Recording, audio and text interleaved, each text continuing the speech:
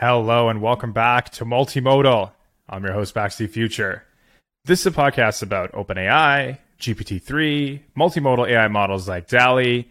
I may talk about community initiatives like DALL-E Mini, or even this cool research paper called CARP, which was released, I think, 1 or 2 weeks ago. I may go on these epic rants. I think in my second podcast, I went on like a 40-minute rant about why I think both prompt engineering and GPT-3 are bad names and how that affects the inclusivity and virality of the community and the products themselves. Sometimes I'll even share product-specific feedback. I'll share my experiences using products like OpenAI Codex. If this is your first time tuning in, I just want to say this is probably like a great episode. Like if you've never been tuned into the podcast before, this is a great episode to tune in. I have like so many topics to cover. Like I was just going through the list. I was like, this is like an action-packed episode. So I'm going to be talking first off about WorldCoin. It's almost ridiculous that I'm talking about this, but it is a cryptocurrency launched by the CEO of OpenAI. Now you might be wondering, what is the CEO of an AI leader, the leading AI research company? What is the CEO of that company doing, also launching a cryptocurrency on the side? From the outside, they don't necessarily appear related, but today I will be sharing my conspiracy theory about WorldCoin and OpenAI and how the two companies might actually be related and how they fall into some grand master plan. Now, this is a conspiracy theory that I have. It's not based on any inside information. This is me just looking at the two from the outside and like a typical conspiracy theorist connecting dots. But I will be putting it out there, so make sure you stay tuned.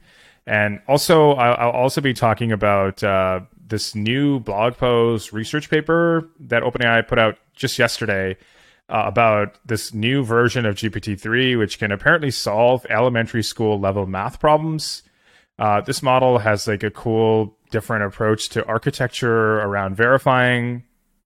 And also, just for the purposes of this conversation, and because I think it's funny, I will be calling it Math GPT-3.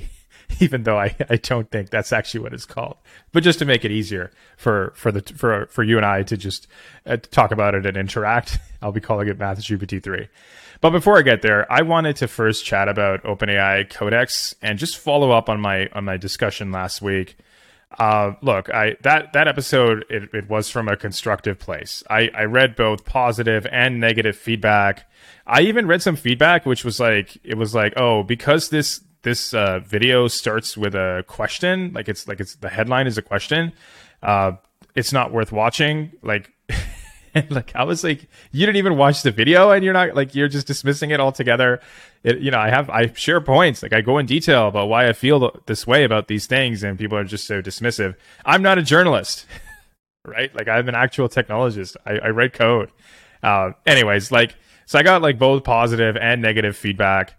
There were some lessons learned. So, for example, like some of the questions I asked is the main question is OpenAI Codex fizzling out? Is demand for it? Is its popularity compared to something like GPT-3? Are we seeing a decline in this? Is it fizzling out? I also asked, what are the OpenAI Codex use cases? What are they compared to GPT-3? We had so many use cases out the gate.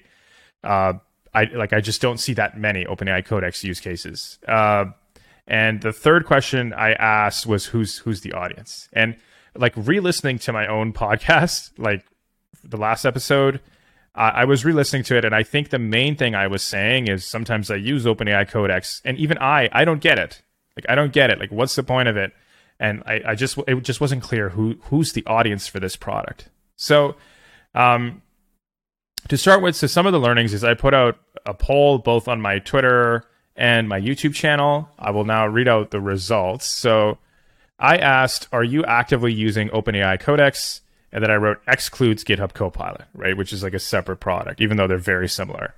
40% said yes, actively. 33% said at first, but not anymore. So that's the category I fall in. And the remaining 26% do not even have access to Codex, so they can't even comment. Now, keep in mind, this is based on 15 votes on Twitter. It's a really small sample size, but the results of this are clear. Most people are not like me. OpenAI Codex is not fizzling out. They continue to use it actively.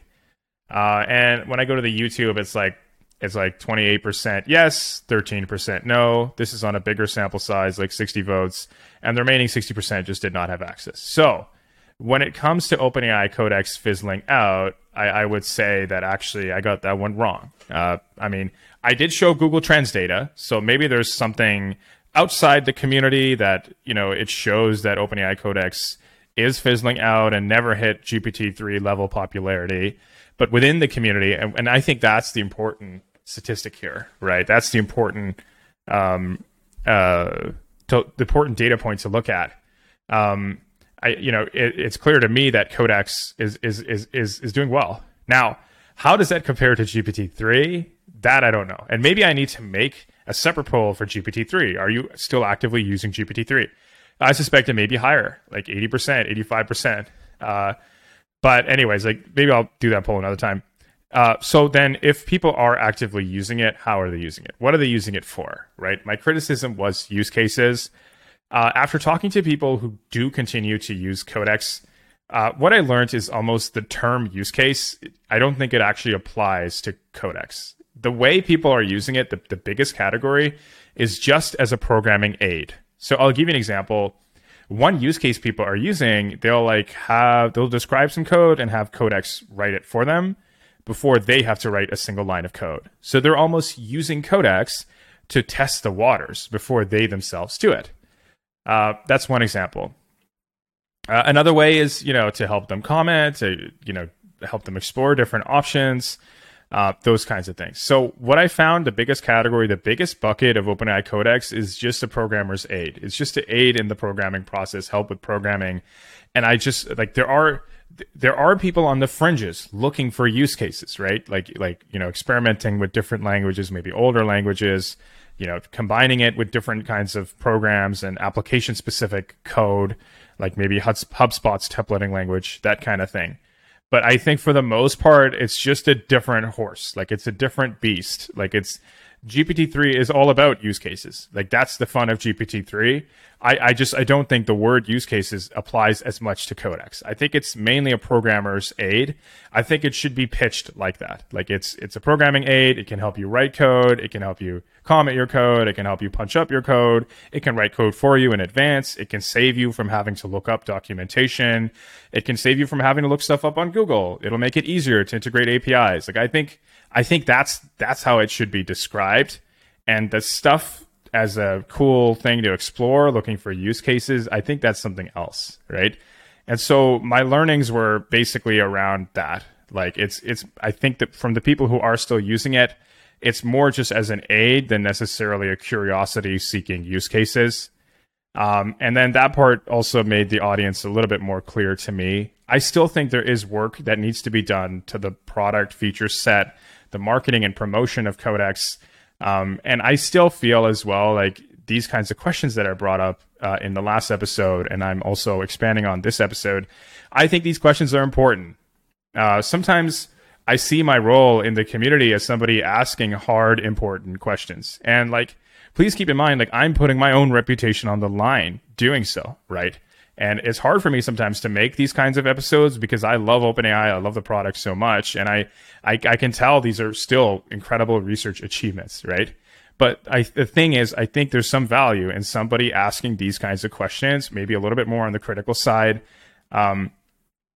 because perhaps it can change our trajectory. It could change the course we're on. It's never too late to change. And these things are moving fast. Maybe in the next version, it will have more of the kinds of feedback I'm putting out. And so I put out this feedback very openly and publicly. And, I'm sure OpenAI, sees it and can do with it what they may. But, I still think it's important to ask these kinds of things. And often I'm asking things that nobody else is saying, right? But it doesn't mean it's not important and it can't be valuable. And so, anyways, that's the end of the Codex discussion. Now we're going to talk about WorldCoin and do you ever wake up and be like, I never thought I'd say this. I never thought this would happen, right? And here we are. And I've been hearing about WorldCoin, that Sam Altman is involved for a while now, but to just see it announced and he's one of the main people, not just investing, but a part of it, is pretty interesting. Now, I have their website open here. Let's go to it. So introducing WorldCoin, a new collectively owned global currency that will be distributed fairly to as many people as possible. Now, the idea of WorldCoin is basically they've created this special kind of device which can scan your actual eye. And apparently everybody's eye is unique. And once it detects a unique eye, it will then give you a free amount of that cryptocurrency. And so the idea of this currency is rather than having a few people who get in, who own the currency early on, the idea of this is everyone can have access to some starting amount and then therefore participate in this global cryptocurrency. And then also that way to like the owner percentage stakes aren't really out of whack. Like people who got in early, people who hoarded and hodled and all that other stuff. And anyways, like you can't just come in with a bunch of money from the beginning and own all of it, right? So, look, I think it's cool technology. I think it's a really incredible mission. If it works, it will change the world forever. It's exciting, and to be honest, like I've even considered being one of I think you could be like a host or something where you help get people's eyeballs scanned, which is so crazy to say, but you could get. The goal of that role is you want to scan as many eyeballs as you can, like thousands a week, apparently. And as a result of being a host, like it's kind of like mining, where you'll get crypto, like more of the WorldCoin cryptocurrency for doing that. So, I mean, I think it's an interesting take. I've considered participating. I think it's exciting technology. Now, here's where my conspiracy part kicks in with all this WorldCoin stuff. Like, I want you to do me a favor and just load both OpenAI's website and WorldCoin's website side by side, right? And like, especially like I'm looking at like a blog post and WorldCoin side to side, like it is eerily similar. The logos, the fonts, the style of the copy and the writing, they almost seem like peers. Not even peers, like brother and sister level kind of companies. And like maybe the UI has to do with Sam Altman, you know, being involved in both projects. I mean, maybe it's just coincidence. Could be the same designer. It could be WorldCoin looking at OpenAI's website, being like, "We love their website. Let's make ours look like theirs." Right? It could be any number of reasons. But to start with, the designs look very similar. Both companies have a huge mission, right? WorldCoin could change currency forever, how people transact money forever, right? OpenAI has a stated goal, like basically to solve AGI and distribute its benefits to humanity fairly, or something like that, right?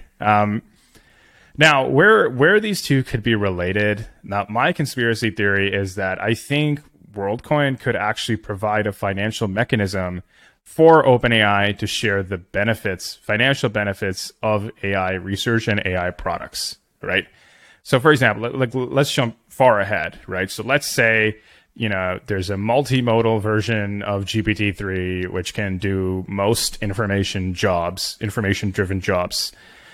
You know, like it could do web design, it could write code, it can, you know, develop the product feature set. You can just describe the app you want. It can make it. It can make masterworks of art and video and promote it. It can access a browser and sell products that it's designed. Like, say it can do all that stuff. Right now, the people who own the models, like OpenAI, they'll be making money from people hitting up that API that can do anything and everything, and also they may be making money just running their own AI to go. You might commission the AI to go make these products and sell them on Amazon for you, right? So they'll be making money that way too. And so it gets to a situation in terms of wealth inequality where all the wealth may only be concentrated at OpenAI or something like that, right? And OpenAI has a, you know, altruistic mission. They have all these other, you know, very humanitarian kinds of goals. As a company, they used to be a nonprofit even, right? And so where I think these two companies are related, I think perhaps WorldCoin may become a mechanism to distribute the financial benefits of AI research and AI products. So rather than all the wealth being concentrated at OpenAI, they can, through this cryptocurrency, just send everybody a payout from the benefits of AI research. And everyone will already be holding this coin. I guess you don't have to worry about taxes. You don't have to worry about paying, Visa or any of the banks to do the wire transfers. You don't even need a bank account. All you need is basically your eyeballs. And I don't know if that also discriminates people who, may have some eye condition or something of that sort. But anyways, I think, there may be some connection there. But this is such a crazy connection. This has so many built-in assumptions that OpenAI will become a valuable company. WorldCoin will become real. OpenAI will achieve all of their AI goals and make tons of money from it. These are so many inherent assumptions that it's beyond even a conspiracy theory. Perhaps actual conspiracy theories that are out there have more feasibility than what I'm saying, right? But I guess I'm just putting it out there. Go look at the two websites and you tell me, do they look related or not, right? Go to the OpenAI's blog and then look at WorldCoin's homepage and you tell me. And of course, the biggest question is why is Sam Altman starting a cryptocurrency? He used to be the president of Y Combinator. OpenAI is doing really well. They're doing incredible work. What would he have to do? Why would he do that, right? And look, why should a tech bro launch another cryptocurrency, right? It's almost overdone at this point. How many more tech bros are there, and how many more tech bros are there who are going to launch a cryptocurrency? This thing is so beat and done. Right. Now, keep in mind, they have a different approach. They have a, world-changing angle. They have a, very altruistic mission. I respect it at all these different levels. But I think maybe there is a reason, like Sam may also see this as a mechanism to achieve OpenAI's highest goals, maybe 5, 10, 20 years down the road. And so this is a significant chess piece onto a much longer, much bigger chess game than we realize. What's next? So, back to the blog post.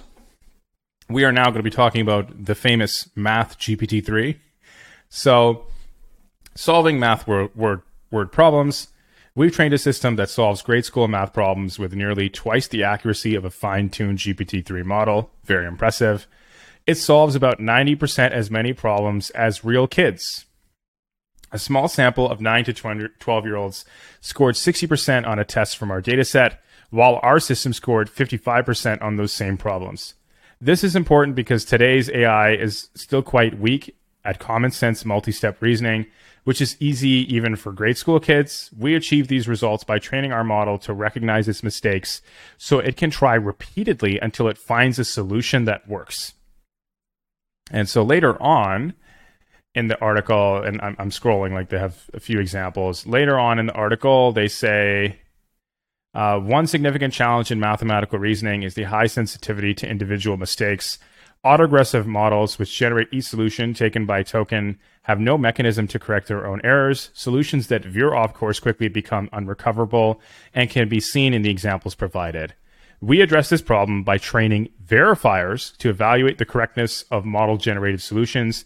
Verifiers are given many possible solutions, all written by the model itself, and they are trained to decide which ones, if any, are correct.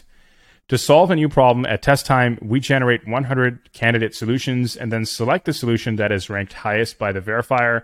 Verifiers benefit from this inherent optionality, as well as from the fact that verification is often a simpler task than generation. And so I see some charts about how much better verification is than something like fine-tuning. We find that we got to get a strong boost in performance from verification as long as the data set is large enough. With data sets that are too small, we believe that the verifiers overfit by memorizing the final answers in the training set rather than learning, blah, blah. On the full training set, a 6 billion parameter verification slightly outperforms a fine-tuned 175 billion parameter model, giving a performance boost that is approximately equivalent to a 30x model size increase. Moreover, verification appears to scale more effectively with additional data if we extrapolate based on current results. So all of that is a fancy way of saying with a much smaller model through this new verification sort of architecture, I guess, approach, they're getting 175 billion parameter results, and it's like more predictably performing well. So that they're wondering if with a larger model, it will continue to perform and scale and achieve. It will continue to do well as it gets bigger, right? So there's some promise there to larger model, to more compute, blah blah. So I think this is exciting research. I think this demonstrates how OpenAI has got lightning in a bottle through something like GPT-3. They've had it since 2020, and now they're building on top of it, right? This is another building block. Every month or two, it appears OpenAI is launching something new, right? Codex was barely a month or two ago. I didn't get a chance to talk about it, but they launched I think a version of GPT-3, which can also process and summarize books at a much greater level. And this is incredible too. Like, it is solving, elementary school level math problems. I suspect by the end of the year, it may solve middle school level problems. And maybe by midway next year, it may solve university level math problems, right? Now, I know that this whole math area is a category near and dear to OpenAI. One of their co-founders, Ilya, tweeted, I think a long time ago, something about, could we use language models to solve math theorems, right? And I think there is something about people who have a very research-driven background. For some reason, they view solving math theorems as almost the peak and height of human achievement, right? Me, I personally, I don't like math. I hate it. Full disclosure here. But they just view it as, well, like, if we could get these automated math theorems, what could that mean for society? What could that mean for humanity? What could be possible? And what greater demonstration of intellect, could we witness, right? What greater achievement, what greater demonstration of AI advancement would it be than to solve math theorems, right? In a way, it's kind of like chess, right? People used to think if an AI could solve chess, then AI can do anything, right? I think math theorems are a whole nother level, and maybe it would be quite compelling that it can solve math theorems, and people would begin to take AI and GPT-3 and these things far more seriously. But with my opinions on math and math theorems, all of that aside, my main thing is, a year from now, 2 years from now, what will it be able to do? And what other areas are there, right? I have a video upcoming at the end of this year where I'm going to be making predictions about the next year, like what to expect. My anticipation is I think we're going to have like a legal version of GPT-3, like GPT-3 for lawyers and legal advice, that kind of thing. And I think we will see more of OpenAI just launching what I'm kind of calling like verticalized GPT-3 models, right? Like this math one, the book summary one. We may have an email engine that just is really good at writing and generating emails, right? These categories of verticalization, they sort of are key areas that are strategically and probably very profitably important to OpenAI, and will bring more people into the fold, right? And obviously with improved performance in math and these kinds of things, it helps people just take GPT-3 more seriously and use it at a commercial level. And so this is exciting research. I'm going to continue following along and see where it goes. I don't know what's next, honestly, folks. What are they going to announce a month from now, right? And just as an aside, like somebody sent me like some Google announcement about how they have this new kind of AI model that's coming, and it can deal with all this kinds of data and all this other stuff. And on one hand, I'm like, cool, like, it's great. They might change the game. It's still a big company. It's Google. On the other hand, like, I just don't see them shipping stuff, right? Like OpenAI will just, ship every month or two something new and different. And like, it'll be there. Like, here's the examples. Here's what we found. Here's our findings. The research paper normally drops like a week later. And I respect it. I respect OpenAI that they are shipping product. They really are. They're hustling. They're moving fast. They're making decisions. And that's hard to do, right? Most tech companies cannot do that. And at some point, they forget how to do that, right? And so, like, I just, this is incredible to even just to witness and be a part of. And so, yeah, congrats to everybody involved who For math, it was Carl Kobe, Vineet Kusaraju, and John Shulman. I apologize if I butchered Vineet's last name, but this is really cool. I encourage you guys to check out the article. Let me see. Anything else to talk about this week? Nope, that's it. So thank you so much for listening. You know, this podcast is available everywhere. Google Podcasts, Apple Podcasts, Stitcher, Pocket Casts, Spotify. Make sure you add it to your queue so it gets downloaded right away, shows up at the top. Make sure you're subscribed to my YouTube channel, youtube.com/BAKZTfuture. And you know about my Substack newsletter, bakztfuture.substack.com. Thank you so much for listening. Have a good one. Bye.